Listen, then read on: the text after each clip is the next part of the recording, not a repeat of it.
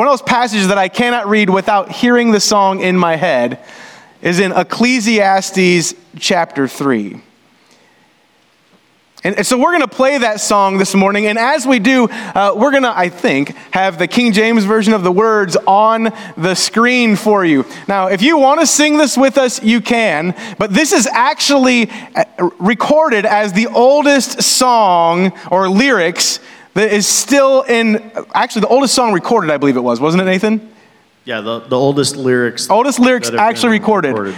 Because historians, and there's not agreement amongst this, but that's okay, the general theme is, or idea is, that Solomon wrote these words thousands and thousands of years ago, back in the BC era, and that in the 1950s, a musician took them and put them into a song that we hear. And actually, as you look at the lyrics or you look at the words in Ecclesiastes 3, 1 through 8 on the screen and consider them, the writer, the author of the song, all he did is moved a couple of different lines around. But for the most part, he totally ripped Solomon off and wrote a Grammy award-winning song. The song's called Turn, Turn, Turn. I'm going to switch back to this microphone. We're going to do our best not to butcher this song. To everything, turn, turn, turn. There is a season, turn, turn, turn.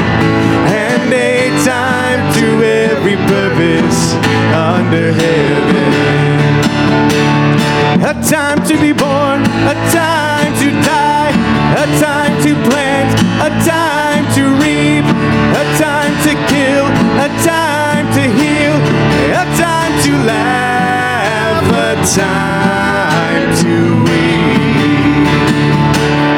To everything, turn, turn, turn. There is a season, turn, turn, turn. And a time to every purpose under heaven. A time to build up, a time to break down, a time to dance, a time to mourn, a time to cast away stones, a time to gather storms together. To everything, turn, turn, turn. There is a season, turn, turn, turn. And a time to every purpose under heaven. A time of love, a time of hate, a time of war, a time of peace, a time you may embrace, a time to refrain from embracing. To everything, turn, turn, turn. There is a season, turn, turn, turn. And a time to every purpose under heaven.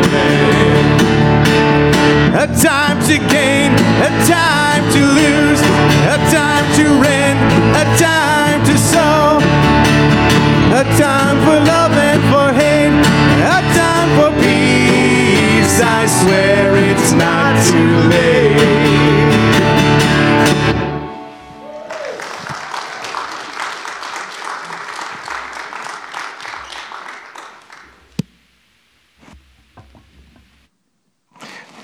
Well, I want to thank the band for going with the flow. Nathan and I knew we were doing that, but they came in this morning, and I think Preston knew. But if they didn't look at the set list, they came in and were shocked that, hey, we're going to play this 1960s song this morning.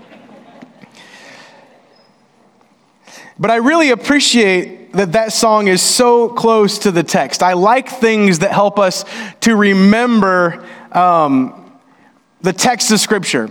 And one of the things that really jumps out at me about that song is the way the song is not just cyclical in the lyrics, right? That you continually cycle back to that refrain that we see in verse 1 of chapter 3 of Ecclesiastes.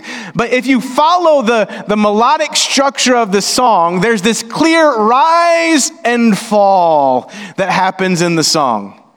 It does a good job of melodically representing the truth of how we experience life and what the passage itself is trying to communicate to us. Right? There's the time for this and a time for that. A season when we're high and a season when we're low, and we consistently cycle through these different seasons. I do want us to look again at the passage as we walk through it this morning. And we're tying in with the idea of dust to dust and ashes, right? Last Wednesday, or the Wednesday before last, we did our Ash Wednesday service, and we pointed back to Genesis last Sunday with the consequences of the curse, where we were created with special intent and special intimacy, but because of our sin, we were separated with God. That relationship was broken, and we ended with hope, right? That even in the midst of the curse, that God declares the coming restoration through a promised one. That there would one day be one that would destroy the serpent, but would stand strong in the end. We're going to continue walking through that idea, and this week, interestingly enough, Solomon is going to end his little thesis, his micro thesis that he's writing here in the midst of his research project. He's going to end it with that idea of dust to dust. So if you have a Bible, turn with me to Ecclesiastes chapter 3 if you haven't already. And it is going to sound a little bit different than the song we sung because it is in the NIV and not the good old King Jimmy. It says this: there is a time for everything and a season for every activity under the sun. A time to be born and a time to die. A time to plant and a time to uproot. A time to kill and a time to heal. A time to tear down and a time to build up. A time to weep and a time to laugh. A time to mourn and a time to dance. A time to scatter stones and a time to gather them. A time to embrace and a time to refrain from embracing. A time to search and a time to just give up. A time to keep and a time to throw away. A time to tear and a time to mend. A time to be silent and a time to speak. A time to love and a time to hate. A time for war and a time for peace. What do workers gain from their toil? Solomon asks. I have seen the burden God has laid on the human race. He has made everything beautiful in its time. He has also set eternity in the human heart, yet no one can fathom what God has done from beginning to end. I know that there is nothing better for people than to be happy and do good while they live, that each of them may eat and drink and find satisfaction in their toil. This is the gift of God. I know that everything God does will endure forever. Nothing can be added to it, and nothing can be taken from it. And God does it so that people will fear him. Whatever is has already been, and what will be has been before. And God will call the past to account. And I saw something else under the sun. In the place of judgment, wickedness was there. In the place of justice, wickedness was there. I said to myself, God will bring into judgment both the righteous and the wicked, for there will be a time for every activity, a time to judge every deed. I also said to myself, as for humans, God tests them so that they may see that they are like the animals. Surely the fate of human beings is like that of the animals. The same fate awaits both of them. As one dies, so does the other. All have the same breath. Humans have no advantage over animals. Everything is meaningless. All go to the same place. All come from dust, and to dust all return. Who knows if the human spirit rises upward, and if the spirit of the animal goes downward into the earth? So I saw that there is nothing better for a person than to enjoy their work, because that is their lot. For who can bring them to see what will happen after them? Now I confess that we are looking at just one little subset of what is an entire research report that Solomon is doing. But Solomon's entire premise of the book of Ecclesiastes, I always thought that the book of Ecclesiastes reads like an adolescent diary. Because my guy is like complaining about everything. Here he is, the most wealthy man on the planet. God has given him all wisdom and all wealth besides that, and the guy is infinitely unhappy. He's like, I've got all this stuff and I'm looking at the world trying to figure out what matters most. And my ultimate end is this, that everything is meaningless. Not exactly what you want to hear from the wisest man that ever lived. And here in the middle, he gives us a snapshot of part of his research, what was going on. And he tells us, he communicates to us something that we inherently know, that we have experienced for ourselves, and that is this, that life is a cycle of seasons. Life is a cycle of seasons. We know this to be true, right? We didn't need to come in this morning and read Ecclesiastes 3. As a matter of fact, we've experienced it in all of its terror in the last 3 days. Right? On Thursday, it was like 70. And then yesterday, it was like negative 65 outside. We're from Indiana, Solomon. We understand the reality of seasons. Sometimes we experience 4 of them in a day. I think today it's supposed to be in the 60s, isn't it? It's utterly ridiculous. But Solomon tells us, he starts this section in the middle of his study that he's doing, and he tells us there is a time for everything and a season for every activity under the heavens. Now, 2 words are used for time in this text.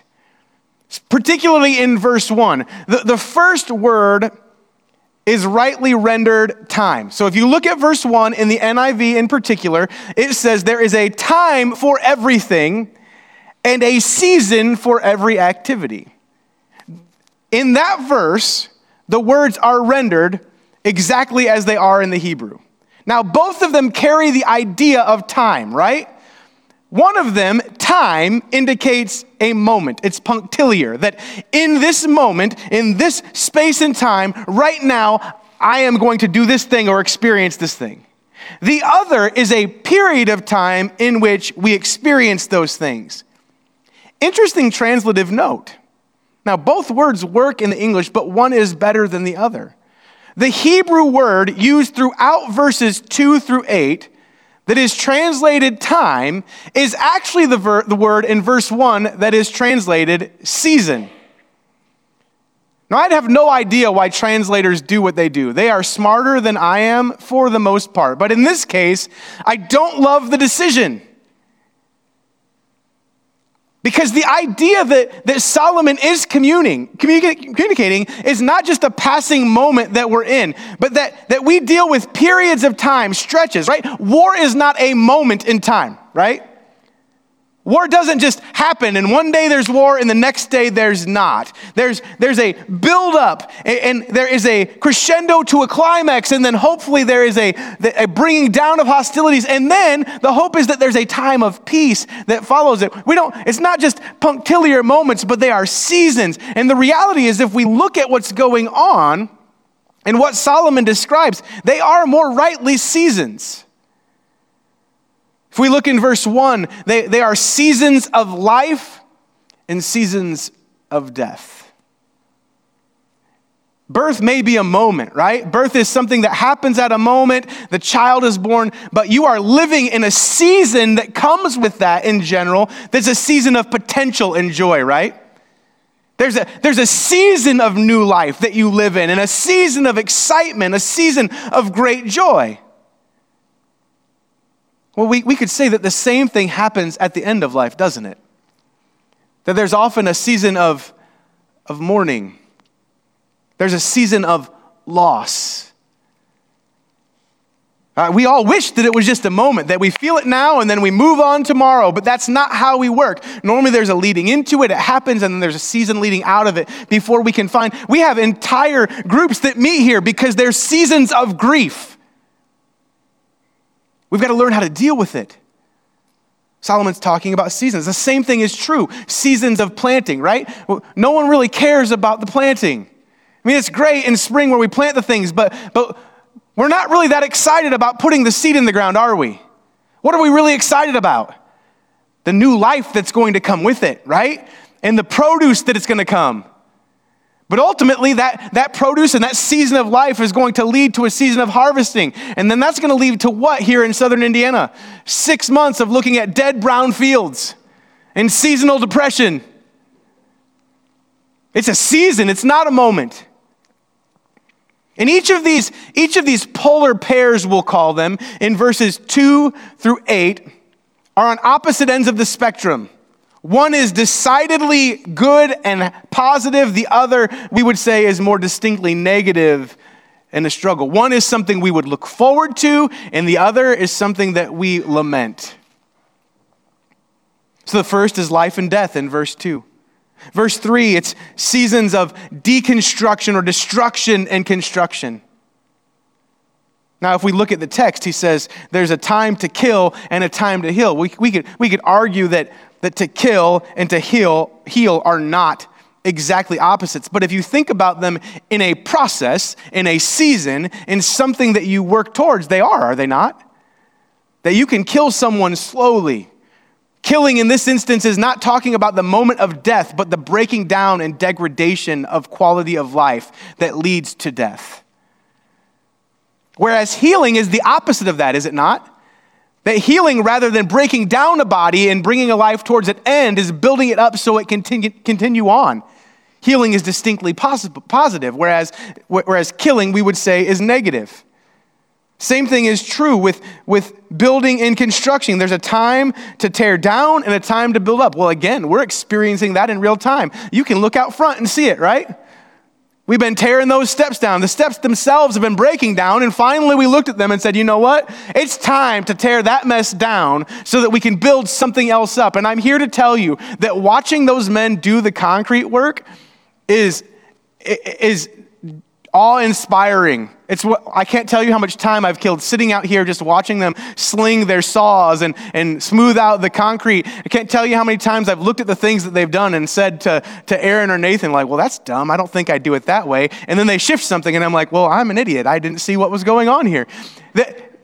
But there was a time to tear down, and there's a time of construction. The tearing down was necessary because it was negative. There were adverse effects happening because the steps had been there for years and years and years, for longer than Miss Sharon has been playing the piano. And it was time to take those stairs down so that she didn't fall and hurt herself as she continues to play the piano. So we had them nicer. Isn't that right, Sharon? We needed nice steps out there. And so we got the steps coming in. We got the building up. Then we see seasons to weep and to laugh. Seasons to mourn and to laugh. These are emotional things that touch into our feelings and the way that we feel during various seasons. These seasons are self-evident. We've experienced seasons of sadness and seasons of joy. Seasons of mourning and seasons of celebration. Then he says seasons to gather and scatter stones and to embrace and refrain from embracing. Anyone else hear that one and say, what in the world is he talking about? I know I did. I was like, what does that mean? I was reading through it and I'm thinking, I sure hope some commentarian is going to explain this mess because it makes no sense to me. Well, in biblical times, if you were upset with someone, and this one does make sense, you would throw stones at him. It was a weapon. Right? Or if you wanted to make things difficult for them, though, that was part of what they say in the commentaries, that the throwing of stones, that you're scattering stones, you're throwing stones. I'm mad at you, you're a jerk, and I want to do you harm, rock to the head, right? That's the idea. But there's also, it could be that I'm upset with you and I want to stop you from growing crops. So I take stones and I scatter stones around your field, making the work all that much harder. Well, then you have the converse of that, the other side. Gathering of stones could mean two things. Well, that person has stones in their fields and you feel bad for them. You want to help them. So you go and you gather stones together to make that field usable.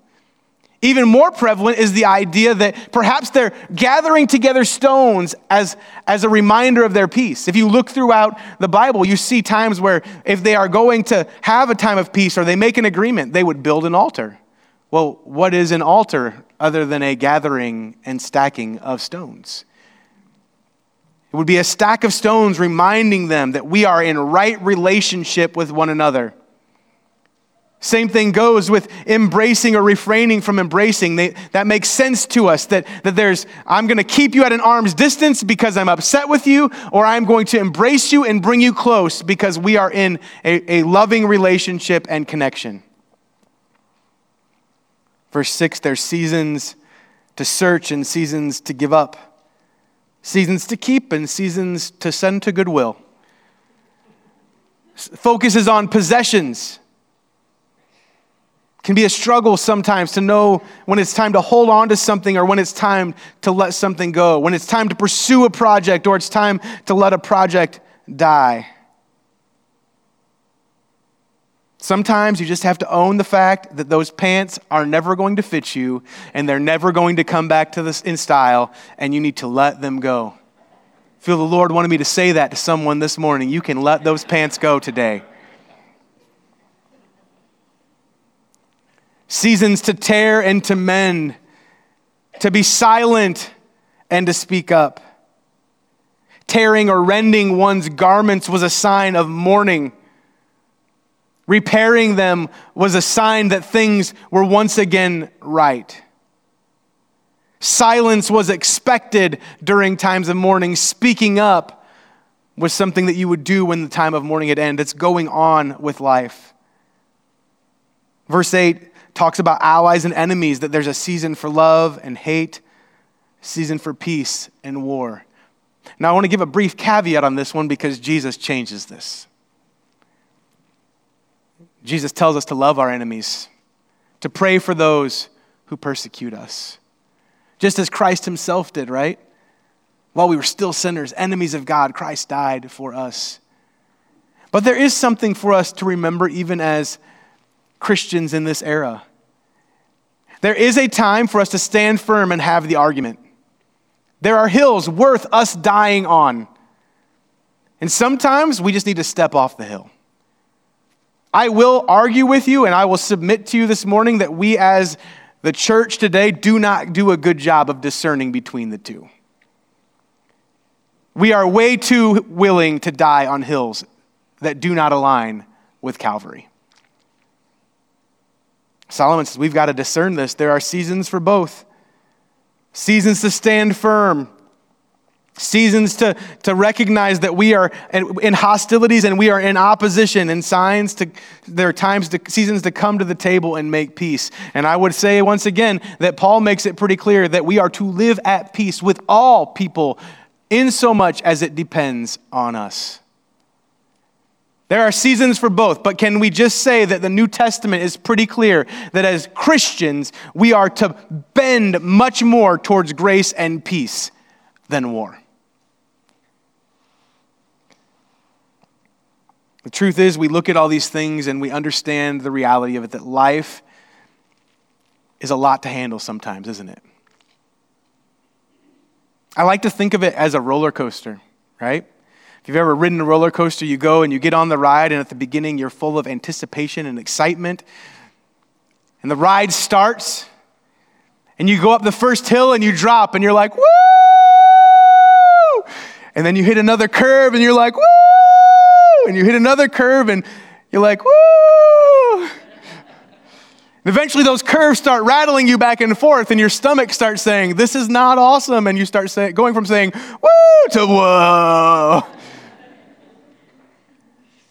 And you get to the end of that roller coaster sometimes, and all you can think is, I want off of this ride. It is making me dizzy, and it is making me sick. And I don't know about you, but sometimes I look at the reality of my life and the way that it rises and falls in different seasons, and I think, this ride is making me sick. Anybody else like that, or everyone else's life is just a consistent rise to the top? I mean, I just know that there's rises and falls, and I struggle with it sometimes. These back and forth seasons, whether it's the weather outside or the reality of the feelings in my heart or the relationships that I'm in or the projects that I'm working on or whatever it is, the reality is there's a lot of back and forth, and it's easy for us to look at all and say, why? It's easy for us to begin looking for relief, straining to understand what in the world is God doing. Is he just guessing and throwing arrows out there and hoping he hits something? Or is there some kind of plan and purpose to all these things that I'm facing in life? What's God trying to accomplish through it all? Where is God? Well, if we go on beyond verse 8, we see that Solomon has couched in here an understanding that's important for us. And it's this, that God is present and active in every season. We may not see it in the moment, right? We may not understand exactly what the outcome is that God is trying to move us towards. But the reality is we can trust that God had a plan when he put the world together back in Genesis, right? When God created the world and started it spinning, there clearly was intent and design to that. And we live in a world that is beautifully and wonderfully made that God keeps in order. God clearly has a plan and is keeping things moving on schedule. He's involved. And we know from the New Testament that if God were to take his hands off, everything would go into chaos. We can look back and see God has a plan. We can look forward and see, even though we may not understand where it's going, we know from the Bible that God has a plan. He's got a direction. He's moving history. The thing that's difficult is for us to see it in the shifting seasons we're living in. But God is there. It's tempting during the drama and trauma of this world to see life as a burden. Something for us to recognize is the poem in verses 1 through 8 are not a celebration of life.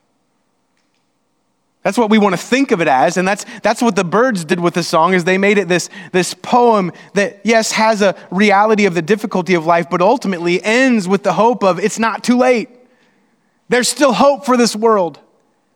That's not Solomon's point. He is trying to unemotionally remove himself from the situation and just say, this is the data. And he's really lamenting the difficulty of life. God has made everything appropriate in its due season, but he's neglected to explain the purpose of that appropriateness to us. Solomon essentially says, as we get down to verse 9 through 11, life is hard. What in the world is God doing? Verses 9 through 11, what do workers gain from their toil? What do I get out of this? I've seen the burden God has laid on the human race. He's made everything beautiful in its time, but he's also set eternity in the human heart, but no one can fathom what God has done from beginning to end. Paul Simon captured the essence of the words of verse 11 in his song, Slippin', Slidin' Away. He writes, God only knows. God makes his plan. The information's unavailable to the mortal man. Verses 12 through 13 give us the oft-repeated conclusion of Solomon's little research project. It's some version of be happy and do good, eat, drink, and be merry. Whatever God sends your way. Solomon's end is, look, God's going to do what God's going to do, so make the best of whatever situation you find yourself in. Ain't nothing you can do about it. Ain't nothing you can do to fix it.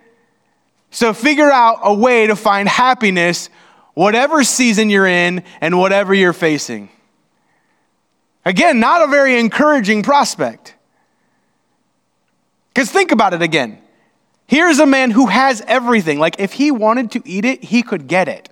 If he wanted to drink it, he could get it. No shortage of supplies. And in all of that stuff that he had, all of those available things in the world, all the best the world has to offer, Solomon looks at it and says, hey, I tried everything the world has to offer to make one happy, and what I found is this, that it's all meaningless.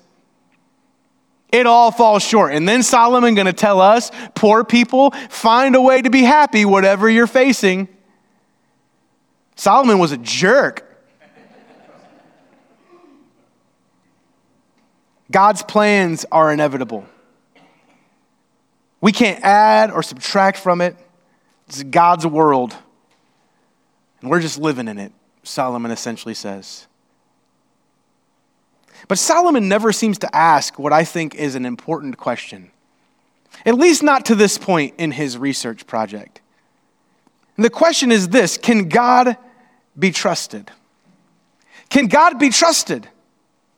Yeah, he's there. Yes, God has a plan and we don't know it. Yes, God is going to do what God is going to do, and we need to find a way to live and find contentment in that. But he never really asked the question, can God be trusted in this? Are God's plans random and without forethought? Or is there in fact a higher purpose to the blessings and burdens we face in our lives? The reality is that even the greatest of blessings will turn to ash on us if we pursue them outside of the plan and the will and guidance of God.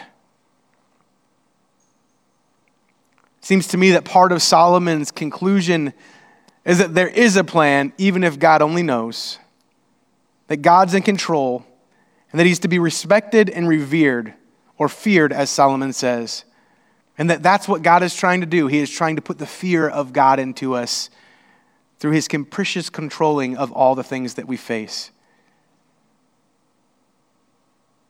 I think one of the issues, though, that we have to recognize, that we have to understand as we read the text, as Solomon is making these assessments and making these statements, is that Solomon was known as a man who did not have a whole heart for God.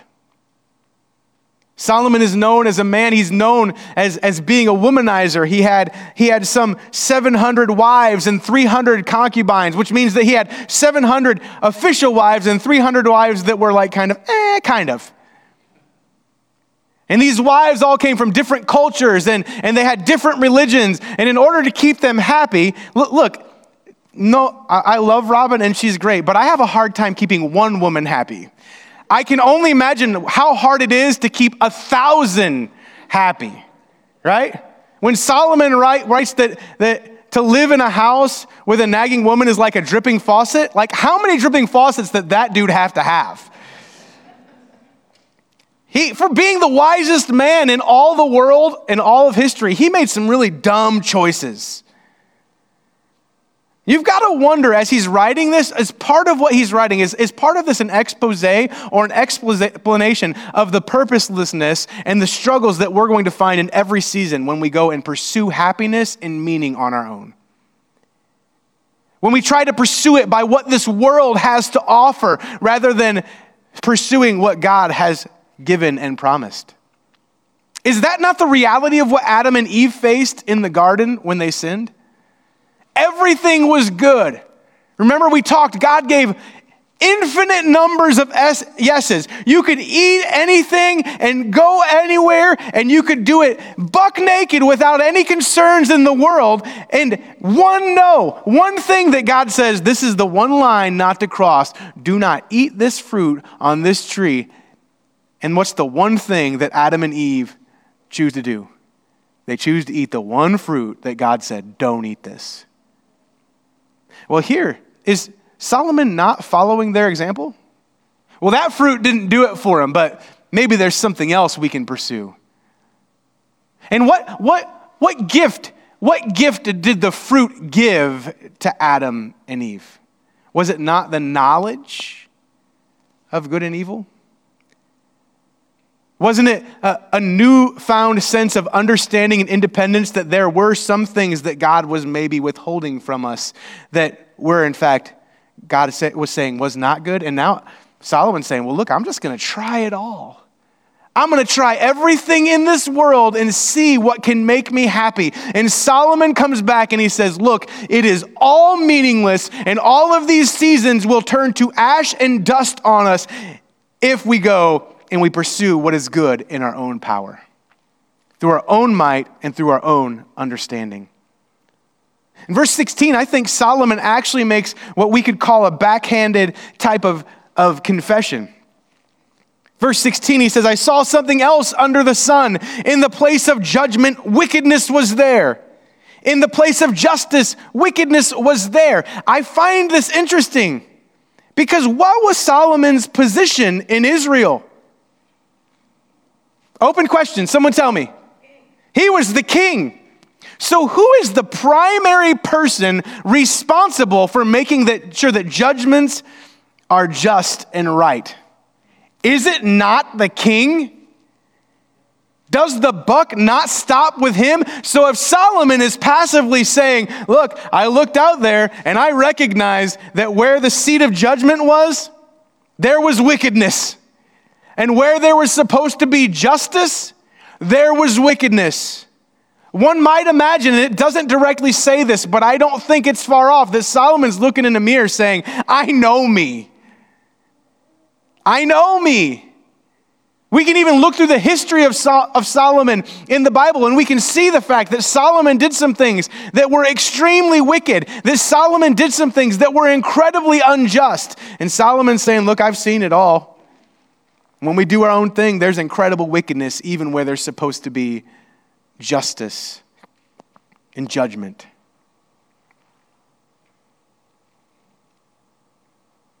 Solomon notes we're all accountable for our actions.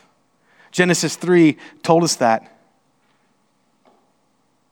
You know what you eat from it, you'll die. And we saw those consequences in Genesis 3. Romans tells us that the wages of sin are death. We are accountable. And Solomon tells us in verse 17 that God is going to bring about ultimately judgment to the righteous and the wicked. And there will be a time to judge every deed. Commentators seem to think that Solomon actually is phrasing this as more of a, is this really true? Because he's seen the way that the unjust get away with their crimes, and he's seen the way the wickedness makes its way into what should be righteous judgments. And so he's wondering, will God actually hold me accountable? Will he hold us accountable? I think Solomon, just like us, knew that his comeuppance was coming if he did not get right. I mean, I do wonder if Solomon in this is not struggling with the consequences of his own sinful actions. And it's true that by the grace of God, through the shed blood of Jesus Christ, we can be forgiven of our sins. But the reality is that though we may not face the consequences of our sins for eternity, we do feel them right now on earth, do we not? Seasons of broken relationships because of poor choices. Seasons of mourning because of the wrongs of others. Seasons of death and destruction because of harm that has been wrought upon us or by us. And we will feel that in this lifetime in very real ways. We can do what we want and pursue what we think will bring us peace and happiness. But we also have to accept that there are consequences to our actions. That when we fail to be faithful and to follow the plan and path that God has placed before us in His Word, the seasons will be much more difficult and dark.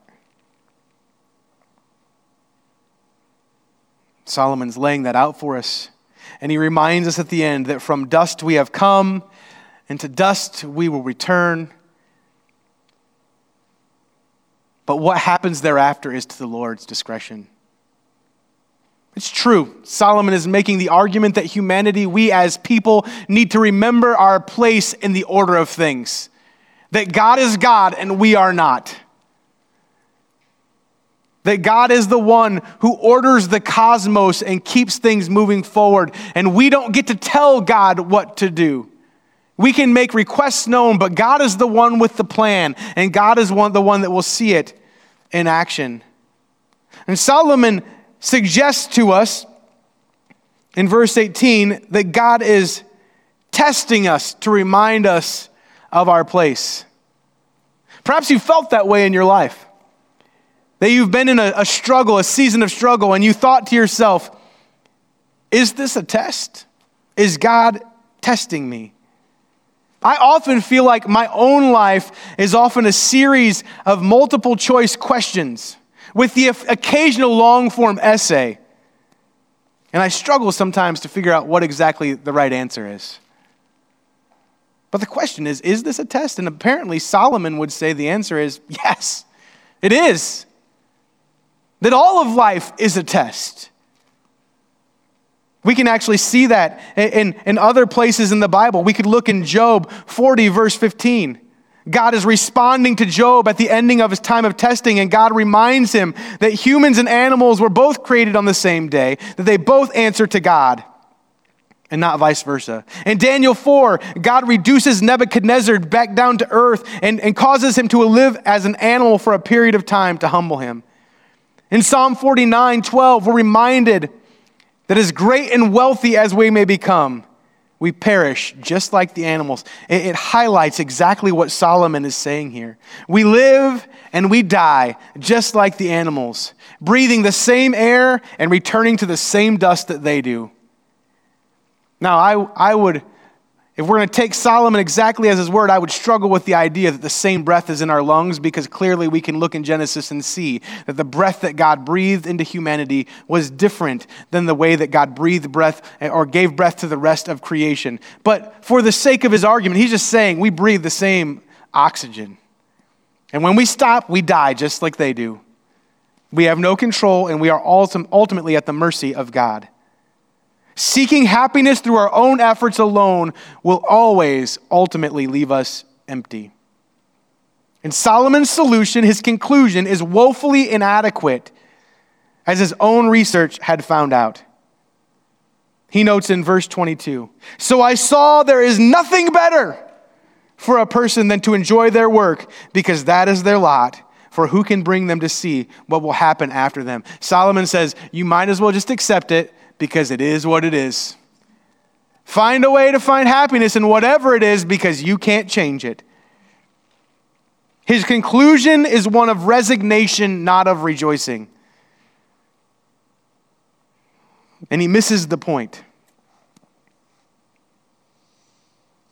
The only way to find peace, purpose, and true lasting joy is seeking and serving God in every season.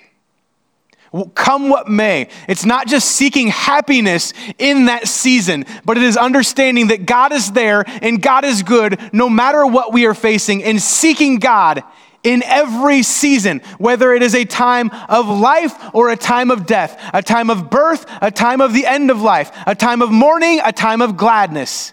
Whatever season, we need to seek God. And it is when we fail to seek God in those seasons that we assure our destruction. Here's where Solomon ultimately lands in his research project in Ecclesiastes 12:13. He says, "Here is the conclusion of the matter. Fear God and keep his commandments, for this is the duty of all mankind."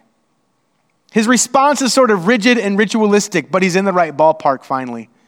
You're never going to find meaning and purpose living your life by your own standards and according to your own desires. You will only find meaning and purpose if you live according to the life that God has called you to. I think the prophet Isaiah says it even better. And we'll end with this. Isaiah 55:6 says, "Seek the Lord while he may be found. Call on him while he is near. Let the wicked forsake their ways and the unrighteous their thoughts. Let them turn to the Lord, and he will have mercy on them, and to our God, for he will freely pardon." For God says, "My thoughts are not your thoughts, neither my ways your ways, declares the Lord. As the heavens are higher than the earth, so my ways are higher than your ways, and my thoughts than your thoughts. As the rain and the snow come down from the heavens and do not return without watering the earth and making it bud and flourish, so that it yields seed for the sower and bread for the eater, so is my word that goes out from my mouth. It will not return to me empty, but will accomplish what I desire and achieve the purpose for which I sent it. You will go out in joy and be led forth in peace. The mountains and the hills will burst into song before you, and the trees of the field will clap their hands. Instead of the thorn bush will grow the juniper, and instead of briars, the myrtle will grow. This will be for the Lord's renown, for an everlasting sign that will endure forever. Isaiah says, look, God has plans that you can't possibly understand, and they are beyond your ability to comprehend, but they are good plans, and you need to seek God while he may be found. Seek God while you have time. Follow God while you live this life, because it's only then that you will find forgiveness. It is only then that you will be able to abandon your selfish ways of seeking and selfish living. And God can be found in every season. And in the Lord, as we seek him, we find mercy, we find forgiveness, we find joy, and we find peace. We find that our seasons have meaning, and even seasons that are burdensome become seasons of blessing. When we seek God, we find him. And he turns our seasons of dust and mourning into beauty and gladness. Next week, we will look at God's call for repentance in our lives and what God desires to help us experience the turnaround and to bring about new meaning and life into our lives. Will you pray with me as we conclude? Father God, I thank you so much for your goodness and your grace to us. God, I thank you for your great love with which you've loved us. God, I pray that you would be with us as we go through our day. Lord, be with us as we celebrate with Miss Sharon today, as we recognize 50 years of faithful service through many different seasons. God, I pray that you would bless her today, Lord, as in the ways that for the ways she's blessed us. God, help us to seek you and find you and to follow you all the days of our lives. Provide us joy in sorrow. Provide us celebration even in the midst of sadness. Give us purpose and understanding even when our minds don't comprehend. God, may we be people of faith that follow you, understanding that though we don't know, you do. Though we can't find meaning, you will provide it in the end. God, work and move in our lives according to your plan and purpose in Jesus' name. Amen and amen.